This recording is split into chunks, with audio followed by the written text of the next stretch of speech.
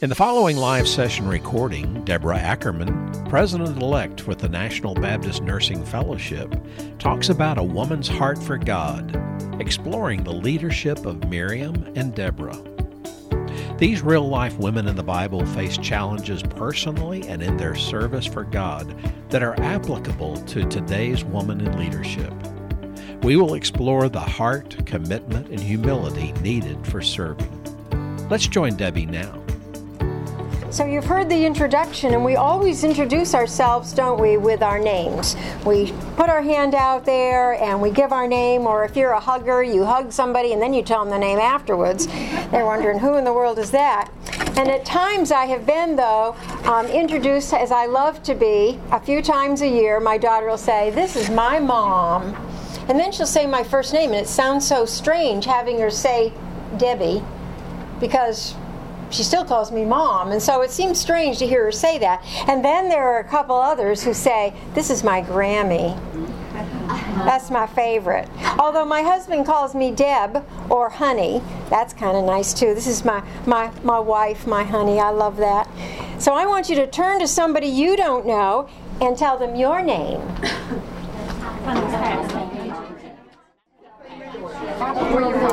So now you have a new BFF, a new friend, and now you know their name, and later you can catch up on all the other information. Just as our names are important to us and the designations that often go along with them, names are important to God's people. Back in the days when the Hebrew babies were being born, they were given a name with great meaning. And so we're going to look at some of those. We're going to look at 3 leadership attributes from 2 Bible women whose names you know. You know the name Miriam. You already are getting a picture in your mind of her. And then Deborah. Now the name Miriam is a bit of a mystery. They really don't know what the meaning was for her. The word rebellion is sometimes attributed to her name. And we know, because we know the rest of the story, that although it may be questionably accurate, there was a bit of rebellion that went on in Miriam's life. And we'll see how that plays out. But there's more about the name Deborah. Deborah means the industrious bee. And it is from the root words pronouncer and formalizer. Well, that's perfect for the woman that God chose to be a ruling judge during those years when Israel was in that terrible cycle before the kings came, when they would go into rebellion, deep rebellion, and then there would be that finally remorseful time crying out to God, who would come and rescue them. He would redeem them and finally give them restoration until the cycle began all over again. And so then there would be a new judge. Well, I rather like that. You know, my parents giving me the name Deborah has always sort of piqued my interest, and especially now in my adult years as I look at that. But as a child, I have to tell you, I have this younger sister, and her name is Melissa, and it means honeybee. She was the sweet one, the well-behaved, the compliant child. And I'll just leave it that I was not. And it kind of made me jealous, because people would always say, "She's so adorable," and they weren't looking my way. I was the strong-willed one. And my sister Melissa is still very sweet, although she did have a bit of rebellion. She could have been Miriam. But God took over her life, and she became a North American missionary in Kentucky, working with some of the poorest people in our nation. But I have loved that as an adult, I can look at this information called formalizer and pronouncer, because I really love when I get to read God's Word, and then I get to lead others to understand it and know how God wants them to apply it to their lives. And it's given me confidence as I've gone from place to place around our country and around our world to share from God's Word. So if your name, perhaps like Martha, has a biblical meaning, you might enjoy looking it up. And many of our modern names actually have roots in the Hebrew traditions, and so you might want to look those up. So speaking of names, the name of this conference is A Woman's Heart for God. Because as we look through, if you look through all the women who served God, you would see the important piece was their heart. They loved God with all of their heart. Our goals in this conference is to look at the lives of these two women as leaders who lived real lives with all the ups and downs of life that we face. Just because God calls you to a leader doesn't mean that everything is going to go smooth. In fact, it may be just the opposite. Just ask anyone who's leading out in any particular position. But more importantly, we're going to discover the godly attributes that leaders are to have. A heart for serving, a commitment to the serving, and a humble spirit in serving.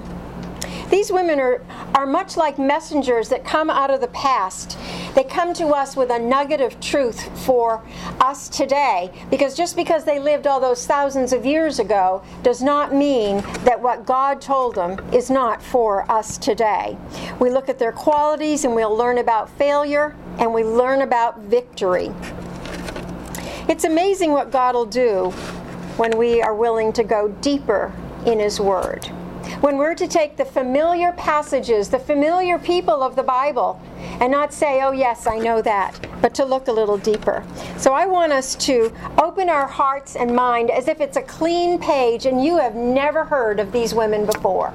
I want you to see them in a little bit different way.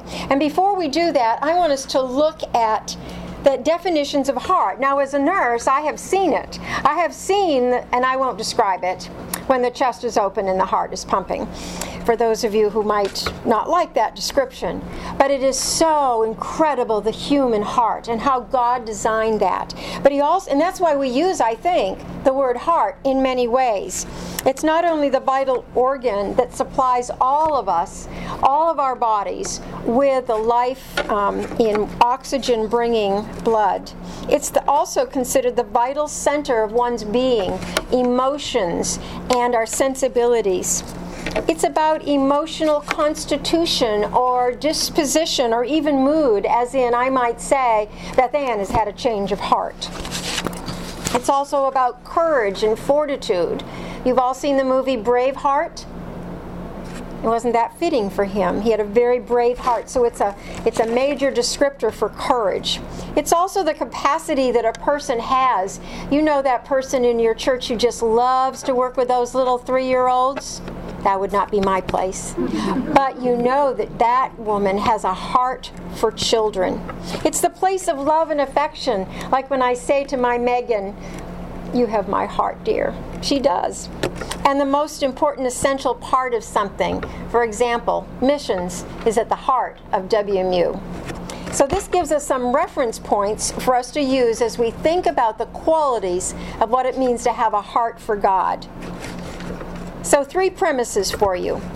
Throughout Scripture, God has been at work shaping the hearts and the lives of women for His purposes. He doesn't shape us just to sit around and look good. He shapes us so that we'll do the things He gives us to do. And second, there are strong lessons from the old world for the new world. And these lessons maybe your grandmothers learned. And these are the lessons grandchildren are learning. So we're going to start with Miriam and a heart for service. And so, I don't think we're quite ready for them yet. Let's go back one. No, it says we are. When we think about Miriam, what do we know about her? What are the things that, when we say Miriam, you would think of first? Moses' sister. Moses' sister, right. We know that relationship. Anything else that we would think about her? Okay.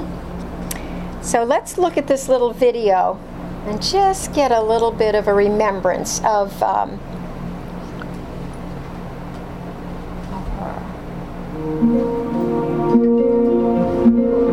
Miriam. The ruler of Egypt is an evil pharaoh who orders all the Hebrew baby boys to to be killed. One mother has a plan to protect her baby boy. She makes a papyrus basket, coats it with clay and tar to make it float, and places the baby inside. The mother and her daughter, Miriam, put the basket in the reeds along the riverbank. They pray for God to take care of their baby. Miriam is a very brave big sister. She hides and watches over her brother's floating basket.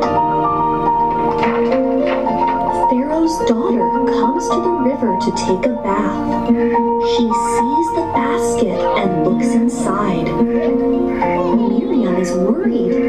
What will the princess do to her little brother? The princess picks up the basket and says, "I will take care of this baby as my own." Miriam runs to the princess and asks bravely, "Would you like me to find a nurse for the baby?" "Yes," answers the princess. Miriam is happy. Now her brother is safe. She takes him home so their mother can be his nurse. The baby stays with his real family a little while longer. When Miriam's brother is older, their mother brings him to the princess. The princess names him Moses. Moses grows up to become a great leader of his people. You didn't know that Moses had a pet duck.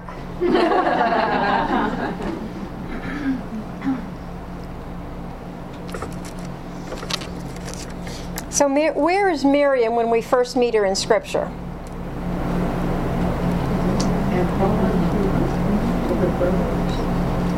She's right in the bulrushes, isn't she? Yes. I want you to picture yourself on the edge of a river in the bulrushes. Now, we have other things that grow here. I don't know if we have bulrushes in Georgia along the river, but we have other things. And so if you are down by a river flowing near your home and you are peering out, what would that feel like? I want you to picture yourself there. Maybe it's not the mighty Nile River, but it's one of those. So see yourself crouched down, and what do you see as you do that, as you're looking at your river? Probably alligators. Okay, alligators, snakes, bacteria. Yep, there's all kinds of things in those rivers. Yes. So here is she's watching out for her baby brother. We don't know if her mother said, "Stay down there." I imagine Mom was much too emotional to be able to have a plan about that, and certainly not being able to watch that baby. Can you imagine that? If you're a mother, can you imagine that? So what is the first quality that we see emerging in Miriam here? Courage. That's right. We see her being courageous. She's courageous because not only the threat of, I think they have crocodiles there, crocodiles and snakes, because we know we've heard the snake stories, and all the other things, but what if she were caught watching this baby? What would have happened if the authorities, Pharaoh's guards, came and found that family had put the baby in? They could have all been imprisoned or killed for doing that, for keeping that baby. So the next quality that we see in Miriam is that she is quick thinking, isn't she? Would you have had, if you were that little girl crouching in the river, watching your baby floating away, and you see the princess come? That would be like President Trump's daughter. Would you be running right up and say, "I know a wet nurse"? She is quick thinking, isn't she? She does a risky thing. She could have had more problems for her family just by speaking up and saying that. But here she goes. She, at an early age, identified a need, saw the challenge, and boldly offered a solution. I think God was at work in her young life, wasn't He? Have you thought about that before with Miriam? God preparing her for future leadership. So I want you to think back to your younger years. What was God doing in your younger years to shape you for the ways you're serving Him now? Think about that. Maybe you did a lot of babysitting and that's why you love working with preschoolers. Maybe you had to take care of your younger siblings growing up. And so you know all about what is going on in those grade school years because you had to help them with their homework. You had to help get them off to school because maybe your mom was working.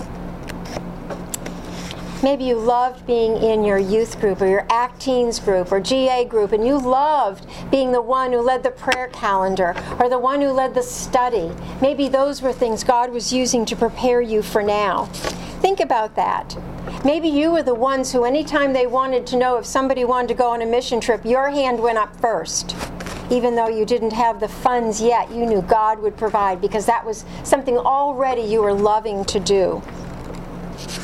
Have you thought about a way that God's been preparing you to do what you're doing now? Okay.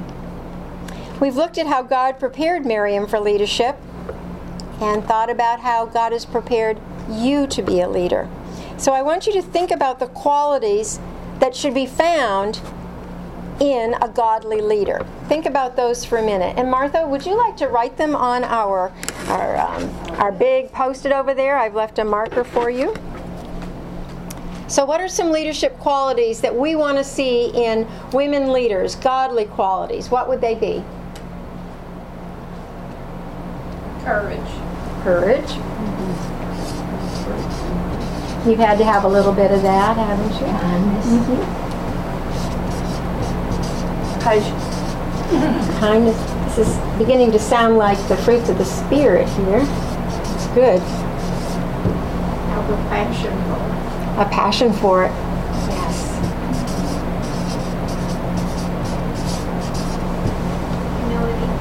Humility. Humility.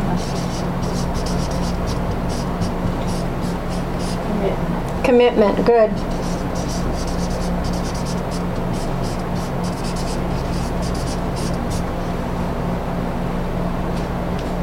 Not pretty full? Good list? Can you think of anything we've forgotten? Endurance. Endurance, okay. Go the distance with a job that you're given. Anything else? Endurance. Endurance. Oh, endurance. Are you all seeing yourself in this picture? Feeling like you have all that? Obedience. Obedience. Good. You have to have a love for others and most of all for God. Love for God and others.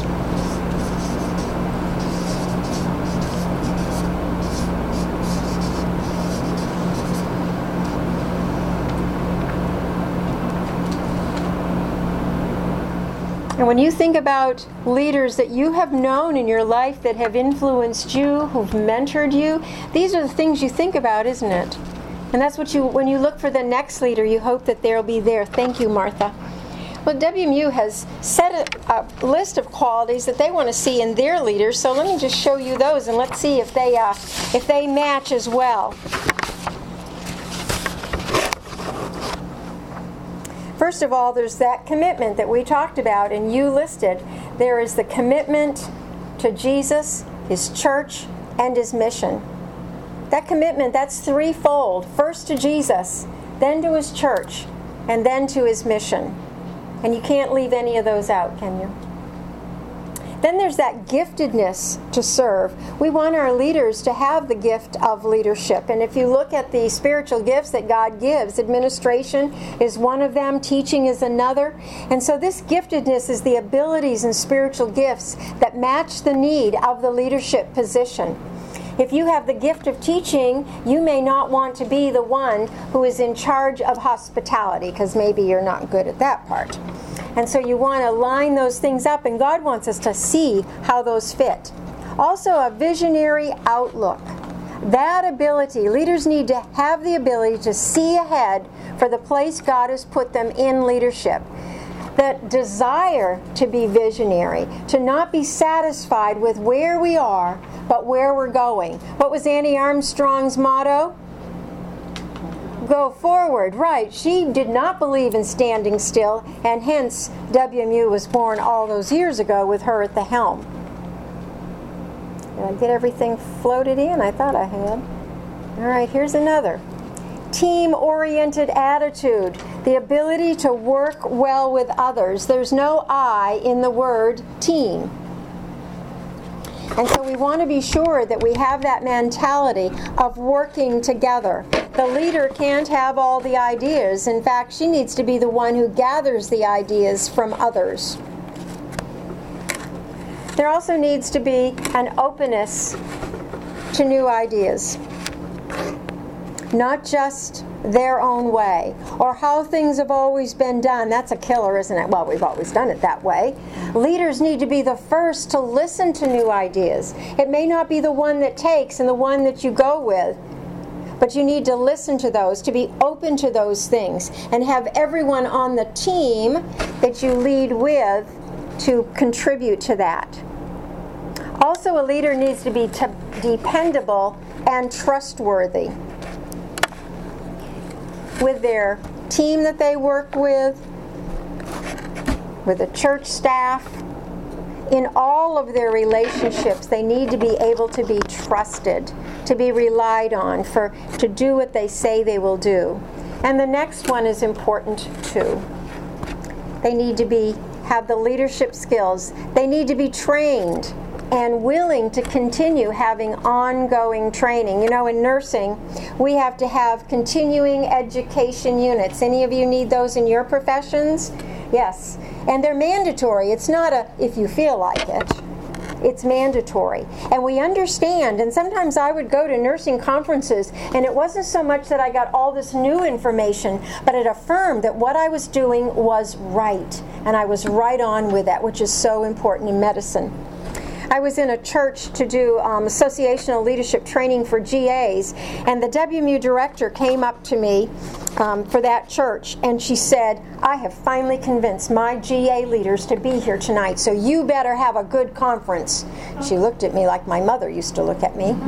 No pressure there. And I said, well, I'll do my best. And I knew who her leaders were because they came and they sat in the back row like this. So I thought, all right, Lord, you'll have to be in charge of them because I'm just going to go with what you've given me. And at the end of it, and it was 2 hours of watching these ladies' arms finally start to relax and do some activities, and at the very end they came up to me and said, we didn't know we needed this. We didn't know there were new things every year coming out. We didn't know about that. We thought what we were doing is all we were supposed to do. And so that ongoing training is so important, but you've got to be willing. There needs to be that willingness for it in our leaders. WMU, like other parts of our church, whether it's in discipleship or women's ministries, we are committed to providing conferences like this, whether it's in your state or at national, that will equip the leader to be even better the next year, to go beyond, to reach that high water mark. As adult women, God has given us a place for us to serve. And for many of us, it will be in leadership positions. And so Scripture starts now with Miriam after the Israelites have crossed the Red Sea on dry land and Pharaoh's army has been drowned as God sent the waters back over them. So when we see there's this gap in time, you know, we know that Moses, what he did, and he was sent away, and then he comes back to rescue the people, and finally he leads them out. And that's where we pick up with Miriam again. And so I want to read you a couple verses from Exodus chapter 15. When Pharaoh's horses, chariots, and horsemen went into the sea, the Lord brought the waters of the sea back over them. But the Israelites walked through the sea on dry ground. Then Miriam, the prophetess, Aaron's sister, took a timbrel, that's a tambourine, in her hand, and all the women followed her with timbrels and dancing. Miriam sang to them these words, "Sing to the Lord, for he is highly exalted. Both horse and driver he has hurled into the sea." So what do we learn here now about all grown up adult Miriam? She's a leader. She is a leader, isn't she? She's a leader of women. And it was very clear then that women related to women and men related to men. You know, they didn't even worship together. So she's a leader of women. She is a songstress, isn't she? She wrote the song, she sang to them, and she got them to join in. I think it takes a lot of courage to play a tambourine while you're singing. I once went to a Hispanic church and everyone was handed an instrument when they arrived, and I got the tambourine. I have no rhythm. It did not work out well for me, so I just kind of shook it a little bit. So we learn that she was a leader of women. And she was a leader of women in spite of obstacles. Think about the obstacles that Miriam faced. And we might find some of these same obstacles that loom in our lives that we have to overcome as leaders. First of all, God shaped Miriam's heart to serve him in spite of a history of a dysfunctional family, lack of education, and even having been a slave. So those were three things that kind of loomed in her past that we don't think about. But sometimes we allow our past to be an excuse for not serving the Lord where he's calling us. Or if we do serve, we let our past excuse us for not being able to serve the Lord fully, thinking that maybe others are thinking about our past. And sometimes the past even comes up and it repeats itself in the present, and our own family now is facing dysfunction which we had thought we could avoid. And we let the shame of that keep us from serving with our very best. But what did God say through Paul? That when we are forgiven, we are a new creation. All things are behind us now, and God has a purpose for us. There's nothing better than meeting somebody who's come to Christ as an adult, who's made a 180-degree turn, and they're willing to let the God of the universe take them and be all that God planned for them to be way back even before they were born. And you see that huge impact that they make because forgiveness cleans it all away. I love that. And second, God shaped Miriam's heart to serve him regardless of being a woman. In Scripture, God affirmed his call to women to lead out in specific ways that he would have women serve him. WMU and women's ministry provides wonderful avenues for serving the Lord, for leading preschoolers, for leading our children, students, adults on mission.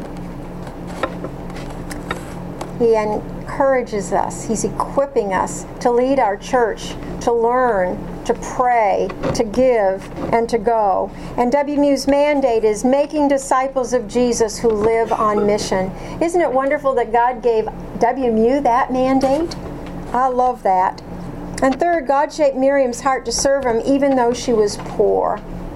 Sometimes you hear the excuse, I just don't have much. I don't have enough to be able to do that. Does God not provide for that? We should never let lack of resources keep us from the service that God is calling us to do with him. If you've ever felt like God is just urging you to go on a mission trip and you don't have enough money, do we sometimes say, I can't go? And have you ever said, okay, God, I'm just going to lay this before you, and then you get a check from the electric company giving you back $350? That happened to me when I moved to Myrtle Beach. I wanted to go on this trip to Mexico, and I thought, I don't know. I said to Brad, it's $350. He said, well, if God wants you to go, then he'll provide it. And the electric company said, somehow, back in New Hampshire, too much money had been paid, and they gave us $350. That was how much money I needed to give to secure that. So Brad and I just said, well, I guess I'm going to Mexico. Because God does provide. He does it for us for all our needs personally and for the places he calls us to serve him. If you have any doubts about it, look at 2 Corinthians 9:8 that says, God is able to make all grace abound to you, so that in all things, at all times, having all that you need, you'll abound in every good work. How many alls were in that sentence, that scripture? 4 alls and 1 every. So what are some ways God has provided for you as a leader? Can you think of a way that God has provided for you? It may not have been physical. It might have been more an abstract thing that he's provided. But he is our provider. He is our Jehovah Jireh. There isn't anything that we need in any place of leadership that he can't give us. So let's look at Miriam's heart now. He shaped her heart to serve him with her abilities. I meet women in our churches who are afraid if they say yes to the Lord, that He'll ask them to do something that is way outside their ability. But I don't think God works that way. We may not think it's our ability, but sometimes God gives us an ability we never thought we have. Have any of you done the spiritual gifts test? Any of those tests? First time I took that. Okay, somebody has. All right, and knows they have. Okay, you're talking about doing that. Okay. We were talking about it would be important for us trying to build up our resume and GAs even. Yeah, and our gifts do change. Well, the first time I took the test, I thought surely as a nurse I would be high on mercy. I had a -2. But my patients always got well because I'm a buck-up nurse, and I said, yes, we're going to do this, and they got better. My husband, on the other hand, is the merciful person, so it's good there's one in our family. And he's worked for 17 years with addicts and alcoholics and the homeless population. And in a way, it's a very thankless job, but I think God has blessed him and given him a joy in it. Even though, we'd love to think there were thousands who got sober and stayed there, that's not the case. Many did, a small number of many compared to all that have been through there. But at one point, the director came to me of the shelter, and she said, we need a godly woman to do a godly Bible study. I said, I hope you find one. Because you see, because there's a history of alcoholism and addictions in my family, that wasn't a happy place for me. I was not comfortable there. But I went home and I said to Brad, Libby wants somebody to teach the women. And he said, well, what are you waiting for? That's not what I wanted to hear. And I said, I just don't think it's me. But I couldn't let go of it. And it was me. And I'm saying to Brad, I don't have mercy. You're good with the guys, but I don't have mercy. But the first week when I said yes and I met these 6 women, it was like God just ripped open my heart and poured it in. I'm thinking, I love them and I don't know all their names yet. But God does that. We worried. I worried. How am I going to react to these women? They're going to know. And all they saw was Jesus' love for them. Because it wasn't about what I loved. It was about who Jesus loves. He does that. God shaped Miriam's heart to serve him with her abilities. Some women are afraid because they think the person that has had their job previously, they can't live up to that. Have you ever had to follow somebody with huge shoes, size 12 shoes, and yours take up half that room? That is hard. Every leader at the highest level feels that way. I felt that way when I was elected to National WMU. My predecessor is so fun, and that's probably not how I was described. It's fun. He was such fun. And that's just not my personality to have she'd kick off her shoes and just get down, and me, I'm polishing mine. Just saying. We cannot be the person behind. God wants to use us the way we are. That's what God does with us.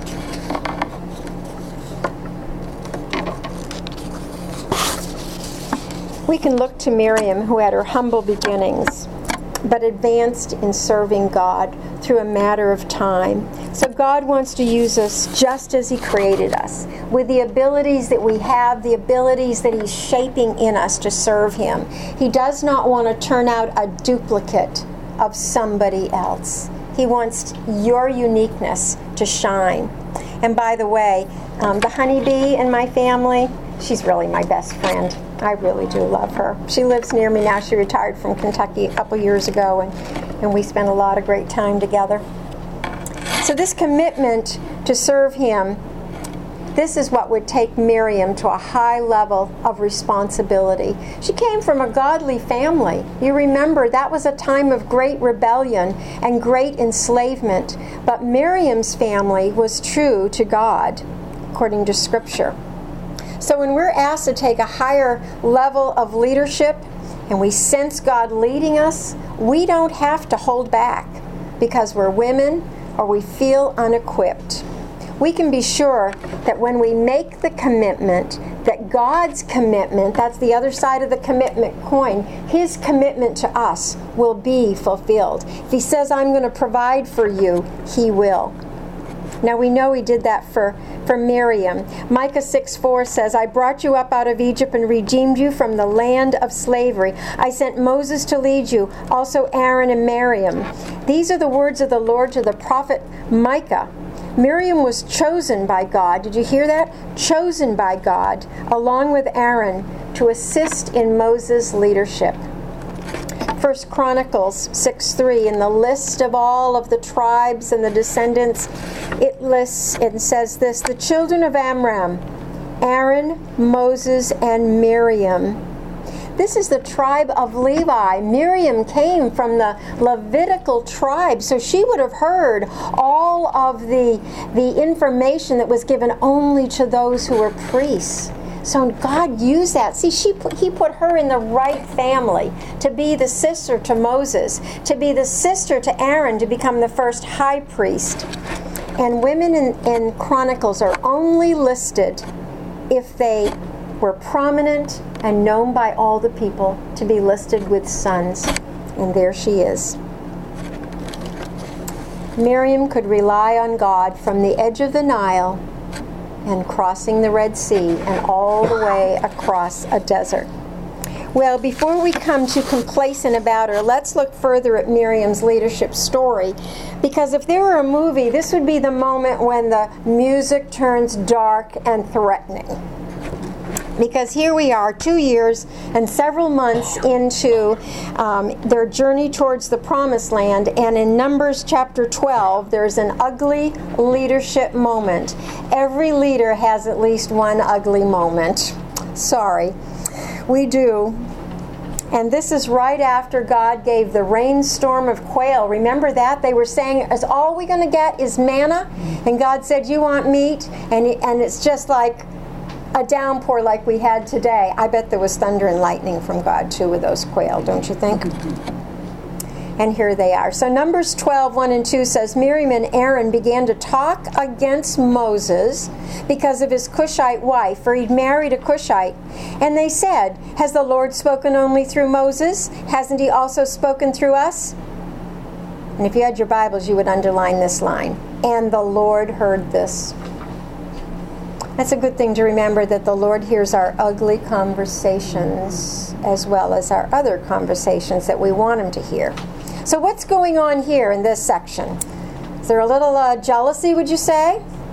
A little resentment? Criticism? But wait a minute. Moses has been married to this Cushite woman almost forever, right? This is not, like sixth wife down the road. This is the one he married way before he even came to Egypt. This is his wife of long standing. So what is going on here? We have to look back at chapter 11, and it tells us what the problem is. Because you see, Moses goes to God and he says, I can no longer bear these people's complaints. I would rather die than listen to one more whining episode from them. So just let me die. He's done with the drama. Have you ever felt that way as a leader? I'm done with the drama. I think we've all felt that way. Yes. So listen to what God's response was to Moses in verse 16 and 17. Bring me 70 of Israel's elders who are known to you as leaders and officials among the people. Have them come to the tent of meeting that they may stand there with you.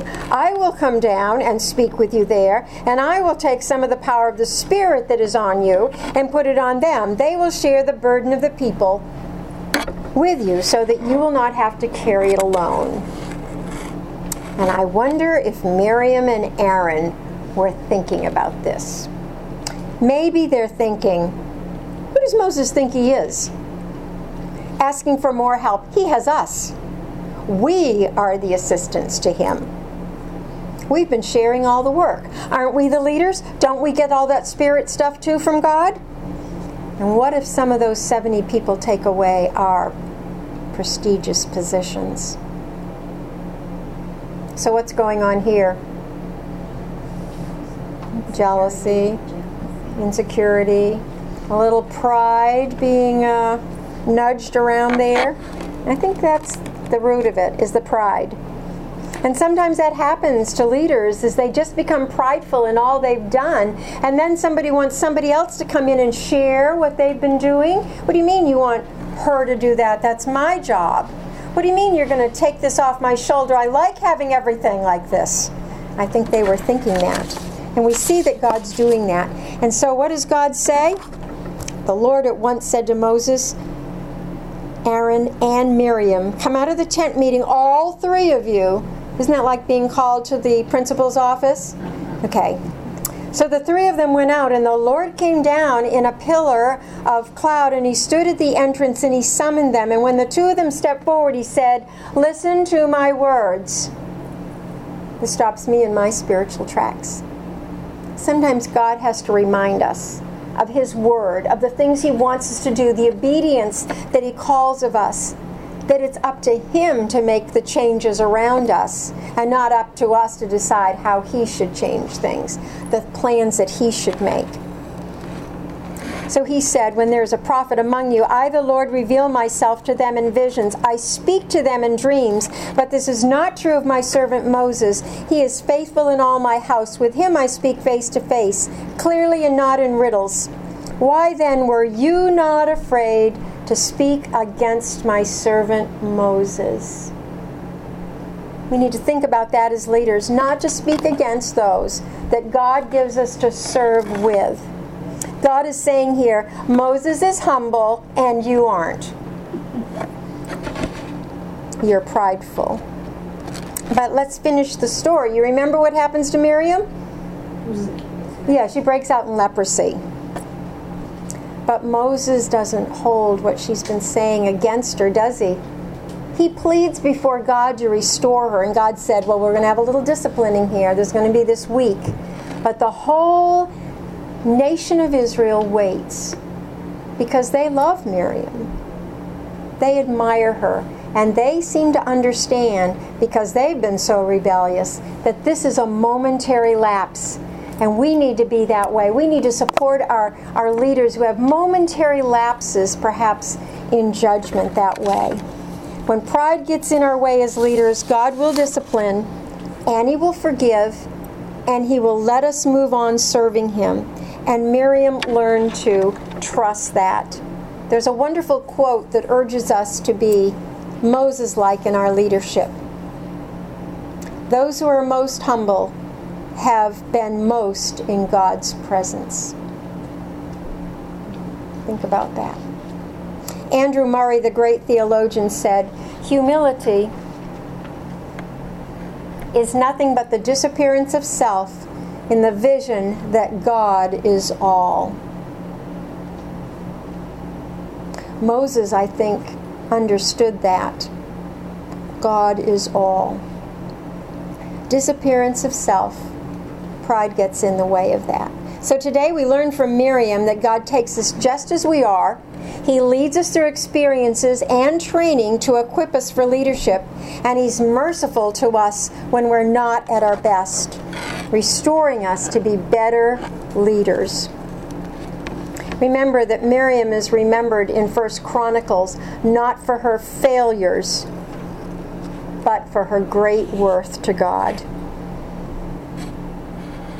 Any questions about Miriam?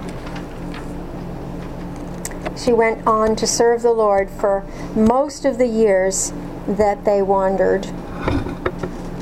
All right, let's look at Deborah.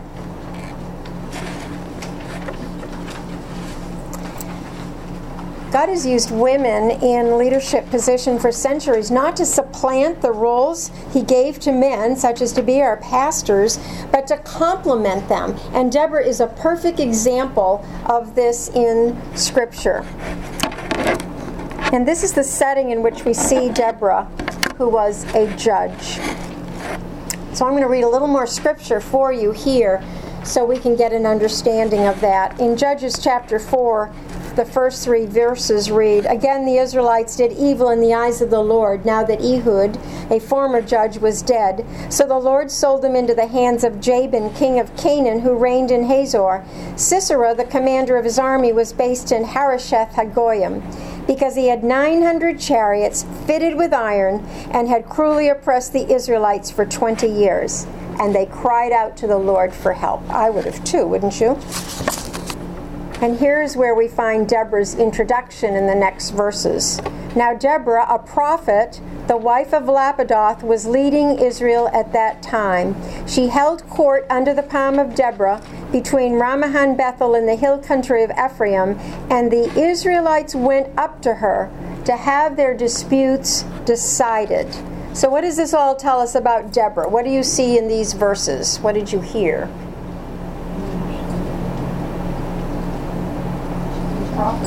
She's a prophet, right. She's respected. She is respected. And she is a wife, yes. She's been sought out. People go to her. Leadership. She is the leader. The judges were not just judges like we think of them, like when we have to go to traffic court or something, you know. Been there, done that once. It was just a speeding ticket. It was late at night. I'm confessing. It was right after a WMU meeting. I was anxious to get home. And this was their pre-king years. So judges were much more important than we think of. This is like Supreme Court judges, where they ruled the land, the one judge at that time. So if we think about the background, and the scripture tells us that whenever the Lord raised up a judge, he was with the judge and saved them out of the hands of their enemies, as long as that judge lived. I would think the people of Israel have been praying for the judges if one died. Get us a new judge, Lord. And the Lord would relent under their leadership for the people as the judge came into power there. But when the judge died, the people reverted. So they would have this great judge leading them. They just didn't have it together, those Israelites. I mean, we all think we would have done better, but maybe not. But they would become even more corrupt than the generation before them. Isn't that amazing? It reminds me of alcoholism. You know, a person will get sober and will be in Brad's groups for about 6 months, and when they relapse, it's as if there's 6 months hadn't even been there. In fact, as if they had been addicted and drinking or drugging during those 6 months. It was the same way, because evil has a way of just tamping down and waiting for us to break loose like that. So Deborah ruled during this years of Israel's finally crying out to God for deliverance. Who wants to be a leader when everyone is at their worst? Who wants to take that position? Will you come and work with the GAs? They're wild, they throw food, they don't behave. Okay, maybe that wouldn't be a best fit for me, you're thinking. Or how about this ladies' Bible study? They can't agree on anything. They're late all the time. All they want to do is gossip. Yeah, I want to be that leader, don't you? But here was Deborah, willing to do what God called her to do, even when things were at their worst. Well, we learn more about Deborah from the defining story in Judges about Barak. You all remember that story probably, so let me tell you what the scripture says. Deborah sent for Barak from Kadesh in Naphtali and said to him, "The Lord, the God of Israel, commands you, go take with you 10,000 men of Naphtali and Zebulun and lead them up to Mount Tabor. I will lead Sisera, the commander of Jabin's army with his chariots and his troops, to the Kishon River and give him into your hands." Barak said to her, "If you go with me, I'll go, but if you don't go with me, I won't go." "Certainly I'll go with you," said Deborah, "but because of the course you're taking, the honor will not be yours. The Lord will deliver Sisera into the hands of a woman." So Deborah went with Barak to Kadesh. So what are these verses telling us? First of all, Deborah was willing and available to be a judge for the Lord, even in the time of captivity and cruel oppression. Willingness is huge. Sometimes we have to set so much aside to be willing to do something hard for the Lord. And second, she demonstrated strength and determination and military wisdom. And remember what it said earlier? When a judge was appointed, God was with them. I think she was relying on that in verse 18. God will be with me. And third, she was a mother to Israel. She loved her country. She loved nurturing them. She loved guiding them. And she was willing to discipline them. She also prophesied a woman would be the one to take out Sisera. And she did not mean herself. And in that was the humility that we see in Deborah.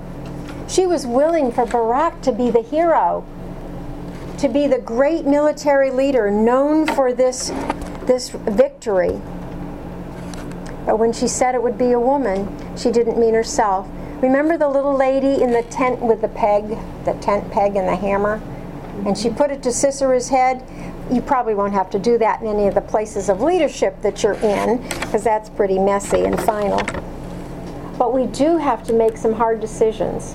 And sometimes God gives in to the hands of another, and we need to let go of thinking it's all about us. It needs to be about others out there and seeing them have the joy. Just imagine how Jael felt when she was given that opportunity to win a battle for God. That is a great thing. So with this information, let's look at why God may have chosen Deborah as a leader over his people. Commitment was her defining attribute. She had a commitment to God first, a commitment to his people, a commitment to the nation. She was willing to take up the slack for what others would not do or felt too weak to do alone. She was willing to do whatever God put before her. The question for us as leaders, are we willing to do whatever God puts before us? Sometimes we look at it and we think, well, that's not in my job description. Even from a nursing perspective, there were many things not in my job description. But we do what needs to be done, the expedient things, don't we? Yes, we do that. And we do that as Christians. We do that as followers of God, the things he put before us. Second, Deborah had a heart for God. During the time of Israel's rebellion, her heart had stayed true to the Lord. Remember, they were at their worst. But apparently she was at her best because God chose her. He looked into her heart and he saw her faithfulness. Even when others turn away and they get on that slippery slope of rebellion and faithfulness, she stayed true.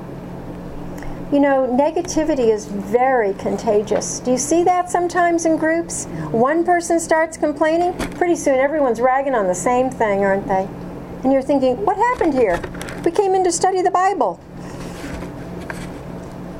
The question to us is, how faithful will I be when others turn away from God? When others turn away from the purposes God has given us, when others turn away from missions, when others say, we don't need WMU anymore. And third, Deborah was a humble leader. She didn't seek credit or glory. She willingly offered the victory to somebody else, the recognition to others. So do I direct recognition to others, or do I seek it for myself? When we feel we might not be up to leading in the places God has shown us, or in other places, remember Deborah. If we have these qualities as followers of Jesus and as children of God, we can be as effective as Deborah was in our leadership. So when the choice comes, choose to be a Deborah, not a Barak. So let's learn from what Israel saw in Deborah to help us be effective leaders. First of all, they saw that she had the support of her husband. Behind every good married woman leader is a supportive and encouraging husband, or we hope so. And I am so thankful for my husband. But the inverse must be true. Also, the good wife needs to support the supportive husband. Leaders must demonstrate healthy family relationships and mutual support. That doesn't mean the family's perfect, but it means that we are offering support to those who are supporting us, and even some who don't support us. My husband has helped me over the years at every level in WMU. He has collated papers, he's lugged boxes and books, he has gone and got the food, he's set it out, he's even served it at times. He has purchased things, he has even had to be in charge of decorations. That was a real stretch. Support is to be mutual. So if you are married, how are you supported and encouraged? And if not married, are there family members or a close friend who is your supporter, your encourager? We all need those people, don't we, in our lives? We need that person who says, I know this isn't what you thought it would be, but honey, you did a great job. Or your friend says to you, you worked so hard, you did great. And it, just those few words just mean so much. So I want you to turn to somebody and tell them a word of encouragement.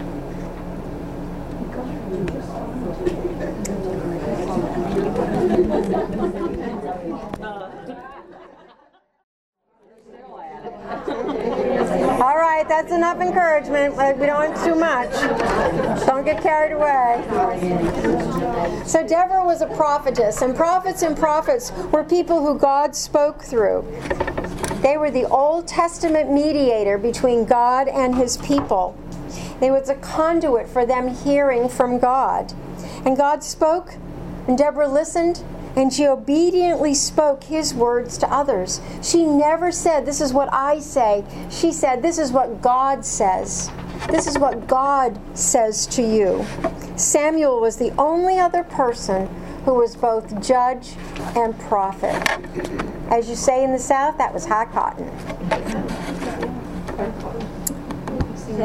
Samuel was the other one. That's right. And Deborah was the 5th judge of Israel, and she was known for hearing from God to extend counsel and to render judgments. Remember the palm of Deborah? She's described as sitting under a palm. Palms in Old Testament times represented sustenance for life, rest and refuge, strength and renewal. And the palm in Scripture is always the date palm. And what's unique about that date palm is that it has the deepest root of all the trees. And that root, it's a main root that goes all the way down until it finds water. And that's why you see them at oases in the desert.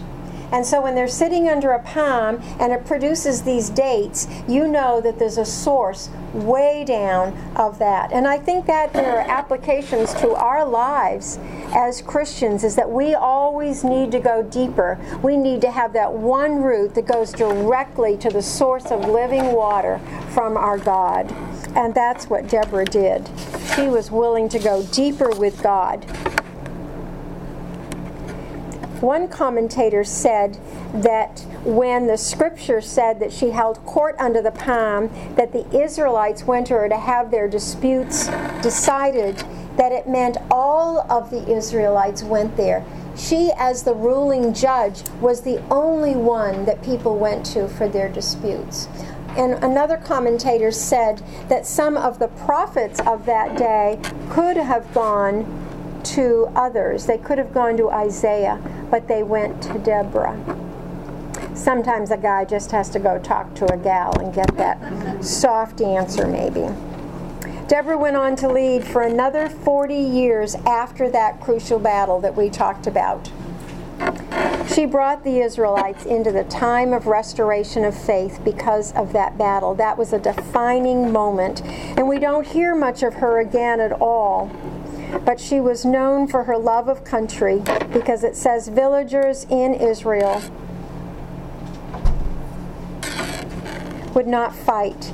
They held back, and this is her song, until Deborah arose, until I arose, a mother in Israel. So they really saw her as the matriarch of their country, sort of like Queen Elizabeth is seen in England. There's no record of her having children, but she clearly nurtured a nation to God. So let's look at the prime example of her leadership. And you heard the story with Barak, but let's talk about some of these points. Who chose Barak for the battle? Remember from the scripture? It was God. She said, God said, you are to go. She sent for Barak and said to him, the Lord, the God of Israel, commands you. So based on Barak's response, remember what he said? Yeah, only if you go with me. I mean, think about your pastor for a moment. Do you think he's going to say to you, well, I'll go on the mission trip, but only if you go? You hope not, but would that make you wonder a little bit about his leadership? Yet leaders need to be not saying, well, I won't go alone. Has God ever asked you to go someplace alone? I went to the Philippine Islands a couple years ago, and I had to go alone. I was a little concerned. But I figured there was room for God in the plane there. There was actually room for a lot of people in that plane. But you know, we can go anywhere that we know God is going with us. When He sends us, He doesn't just send us out. He is always with us. Leaders need to also see ahead to the obstacles that come when people are not on board with it. And you just know that this is what God wants. She says, certainly I'll go with you, but because of the course you're taking, the honor will not be yours, as the Lord wants. He will deliver Sisera into others' hands. So we need to think about what is plan B if this is not coming all together. And where will the honor of victory be attributed in what we're trying to do, what God has given us? But then there's the thought, God already knew, didn't He? Nothing surprises Him. He knew that Barak was going to say, I don't think I can do that without you. Because she had something else she was supposed to do in that battle, remember? So as maybe this was God's plan A all along. So we got to get over when somebody says, I just can't do that, and we end up having to rearrange, to know that God was already there, He already knew, and that this is His better plan. So she said, when finally the day came, she said, go, this is the day the Lord has given Sisera into your hands. Has not the Lord gone ahead of you? So then Barak gets busy, and he goes. And at Barak's advance, the Lord routed Sisera and all his chariots and army by the sword. And Sisera got down from his chariot and fled on foot. And Barak pursued the chariots and army, and all Sisera's troops fell by the sword. Not a man was left. It's important here to note that Deborah is in constant communication with God. This was a pivotal battle, and because of this, she was formidable, and she was strong, and she was wise. Can you picture yourself on a battlefield? Were any of you in the military? Well, I've met some women soldiers, and they're pretty formidable. But I have trouble picturing myself on a battlefield.